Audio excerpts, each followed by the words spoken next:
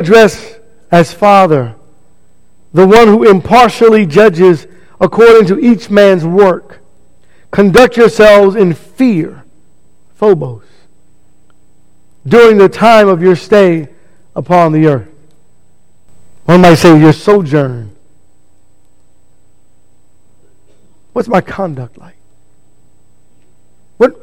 How many times does God have to say it? Here's the point, church. Reading God's Word. We're going to Proverbs 16. Reading God's Word and obeying God's law and serving God with all of your heart, mind, soul, and strength. This fear of God is going to take you to another level in Christianity, in your walk of faith. Right? But first you've got to fear God, right? You've got to fear God first. And then you can move to that next level. A lot of people want to jump to the next level. You don't jump to the next level. You fear God first. Proverbs chapter 16. You say, well, preacher, the Bible doesn't give us these steps. No, well, when God gave the law to Israel, the first thing he taught them was, you fear me. You fear me, and the whole point of that is to keep you away from sin because you have regard or understanding of the consequence of your actions. Are there any consequences? No, unfortunately, our world, and maybe some members of the church, don't believe there are consequences any longer. And that's why people just don't care. They don't care. The world is mixed up. How do we fix the moral decline in our own lives? Right? How do we fix this? Proverbs 16. I read this to you last week. I wanted to read it again. Verse 4. The Lord has made everything for its own purpose, even the wicked for the day of evil. Everyone who is proud in heart is an abomination to the Lord. Assuredly, he will not be unpunished. How arrogant am I today, church? How arrogant am I? By loving kindness and truth, verse 6. By loving kindness and truth, iniquity is atoned for. And by the fear of the Lord, one keeps away from evil. It's the fear of God that keeps me from that. Right? Let's stay in the wisdom literature for just a moment. Let's turn over to Ecclesiastes chapter 12. Solomon lived his life gifted by God with all the wisdom and all the money you can imagine, etc. And all the things that he did, both good and bad, focusing on all those things. And he says, here's all that matters. Verse 13. The conclusion, when all that's been heard, is fear God and keep his commandments, because this applies to every person. Fear God. So may I ask this question? When you find that you've done something you're not supposed to do, do you look for the first opportunity to pray to God and repent? Or have you found that there's so much sin in your life you haven't even thought about that? I mean, think about that. When you react in an ungodly way to something that happens in your circumstances or your situation of life, do you look for the first opportunity to pray to God and ask for forgiveness? Or do you just figure that over time God's going to forget and everything's going to be all right? Or, no one saw me, so what difference does it make? Right? Or, it's in my head. Well, get it out. Church, the conclusion to the whole thing is, you're going to stand before God. Are you ready? For God will bring every... So get your ink pens out, and maybe you want to scratch that word every out and put like some, or you want to change that word, or can we leave it as is? God will bring every act to judgment, everything which is hidden, whether it is good or evil, if that doesn't shake your boots, I might as well sit down. But I've got a few more scriptures to go to first. What's in your every this morning? What is a part of your, not mine, you can easily pick mine out, but what's in your every? Every. Proverbs, please. Chapter 9. Do I fear God? The consequences. And the consequences that will come. You ever heard someone say, well, my God will never? You got the wrong God. And that's the problem. It's your God. We're talking about the God. And this is one of those things people say, well, you know, we can't talk about this because people aren't going to come to church services. If they're not coming for God, they're coming for the wrong reason anyway. We're trying to save souls, church. Starting with my own. Right? I want to be saved. Proverbs 9 and verse 10. The fear of the Lord is the beginning of wisdom. And the knowledge of the Holy One is understanding. Chapter 1, Proverbs. Verse 7. You want wisdom? You begin with fearing God. You begin with recognizing that if the Creator tells me to do something, wisdom says what? I don't know. What does wisdom say? Do it. This isn't, we don't need to be rocket scientists for this one. If the Creator of the universe says to do it, you don't start looking for loopholes, church. Right? Proverbs 1 and verse 7, the fear of the Lord is the beginning of knowledge. Fools despise wisdom and instruction, the beginning of knowledge. Well, what does God want me to do? Well, we read it already. But what else does God want me to do? God wants us to think like Him. Proverbs 8. God wants us to think like Him, to act like Him, to be like Him. And that begins with fear, church. Proverbs 8 in verse 13. The fear of the Lord is to hate my friend. You know what my friend is, right? I have the same friend as you. Evil. I'm supposed to hate evil, not like it. Not justify it, not enjoy it. I'm supposed to be like God, think like God. I'm supposed to hate evil. I'm supposed to hate pride. I'm supposed to hate arrogance.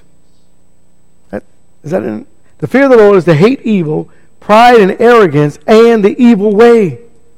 How many times do you have to say it? Right? Hate evil and hate the evil way. Hate pride and hate arrogance. Because it's going to destroy us, isn't it? Individually, right? It destroys me. Personally. My evil, my love for my sin destroys me. Your love for your sin destroys you. And I'm so prideful I can justify it away. And then he goes one more step. And he says, oh, by the way, there's one more thing I want you to hate. That perverted mouth of yours. Oh. My perverted mouth and the perverted mouth I hate. And you say, preacher, this isn't prosperity preaching. I know. It's soul preaching. Right? We're not trying to get 1 billion people in this building to make just because they think they can get rich. We're trying to save souls, church. And then we want 1 billion people in here who want their souls to be saved. 1 John, please. So these verses demonstrate that the fear of God is the foundational aspect of the Christian faith and our responsibility toward our God. And when we recognize the power and the holiness and the sovereignty of God, I mean, it changes everything when you can recognize those things.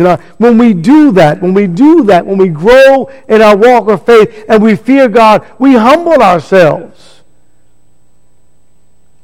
We humble ourselves. So many people think that they got life under control. No, we don't. We're just mere vessels that are weak, and we don't even recognize it sometimes.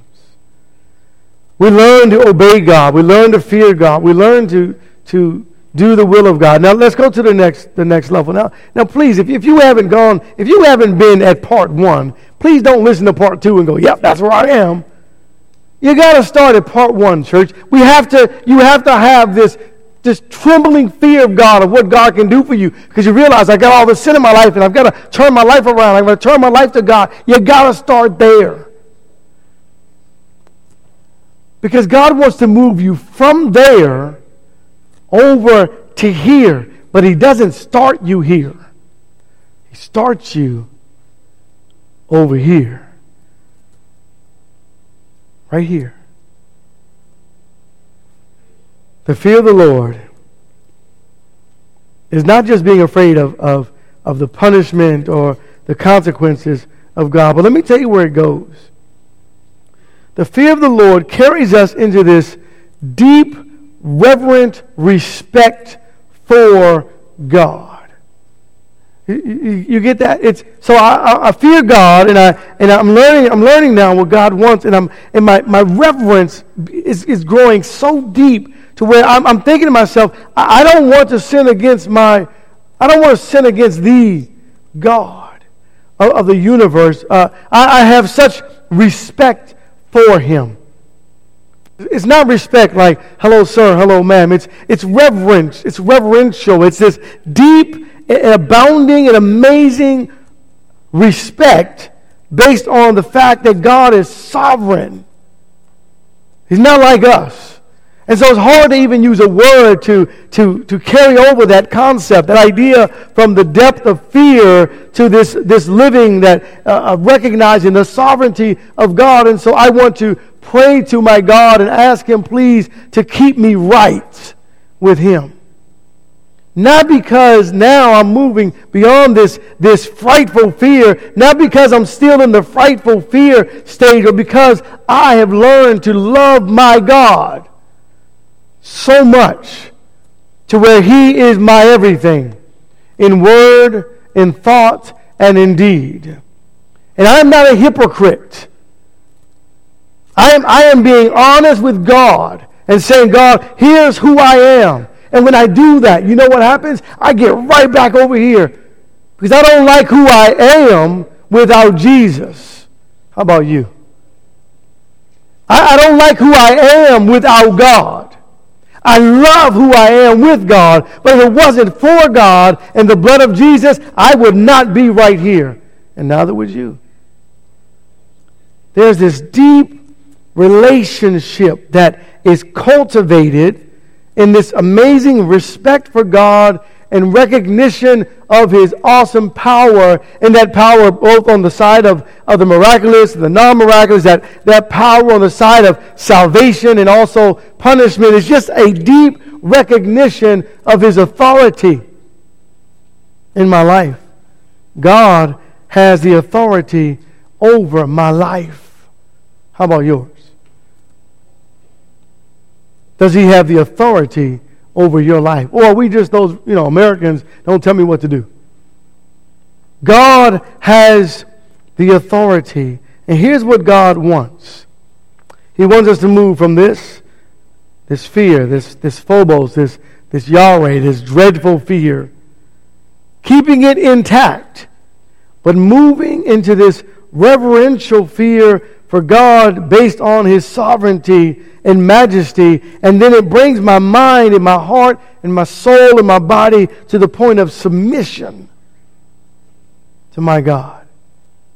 Even so, when I don't want to do something, I do it because I love God more than I love myself. 1 John chapter 4, verse 18. There's no fear in love. See what just happened? But you got to start over here, church. Right? You got to understand what fear is to understand what the text is talking about. There's no phobos. There's no phobia of God over here. When you got your life aligned with Jesus. But if your life is not aligned with Jesus, you need to stay over here for a little while until you figure it out. But there's no fear in love, but perfect love. Now here's the problem. You say to the preacher, I love God. I ask, is it perfect? Well, not yet. Well, then stay a little bit. Stay attached. Just stay attached a little bit. Don't totally detach from that dread yet. We're striving toward perfection, and perfect love casts out fear, because fear involves, you see, I'm thinking about the consequence. You know, God doesn't want us walking around like zombies and going, well, I got to make sure I do this. Oh, I got to say I'm sorry. No. You see, you love God, and so you strive toward perfection. We love God, and so we strive toward excellence. We love God, so we strive to live our lives, listen, church, today without sinning. How about that? Nope. I'm not sinning. Today I'm in it for the fight. Today I'm in it for you, Lord. Today I'm living my life without sinning. And then I find myself living my life, and then oops. What happens when I find myself falling short? I can't wait to get back aligned with Jesus. You see, it's like the relationship we have at home. You know, you're in your home and you're married couples, and we've seen it if you've never been there before, and you're angry at each other, and so you're not talking to each other. And eventually you get to the point where you're like, man, we got to reconcile. I can't wait to reconcile. We have to get this right. And eventually you overcome, and you both apologize. You say how silly we've been, acting this way, and blah, blah, blah. Well, see, it's got to be deeper than that for God. Can you imagine that my sin separates me from God? It's not that God can't hear me. It's not that God can't see me. It's that my sin separates me from God. And as Jesus, to be apart from God while even on the earth, just that alone. Can you imagine being separated from the Father? Perfect love cast out fear, because fear involves punishment. And the one who fears is not perfected in love. We love because He first loved us. We can't even take credit for that, can we? You can't even take credit for that. Say, oh God, look at how much I love you. And God goes, well, wait a minute. Let's think about how much I love you. This morning, church, the question is this. Is my life aligned with Jesus? And if it's not, do I love Jesus enough to do what's necessary to get my life right with God? If you're not a Christian, that means coming to Jesus and surrendering to Him in the waters of baptism. The old man dying, the new man being resurrected to life.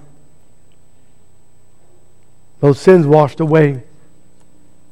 To the Christian, it means if I've walked outside of God, if I've stepped away from God, it means I need to come to God and ask for forgiveness. And whether you do that at home or whether you've got some public thing going, you got to make it, whatever you have to do, you got to make it right. Whatever you have to do, you have to make it right.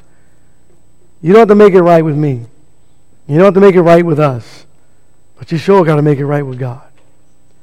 And so this morning, if anything has been said to encourage you in any way, if we can help in any way, please come while together we stand and sing our song of invitation.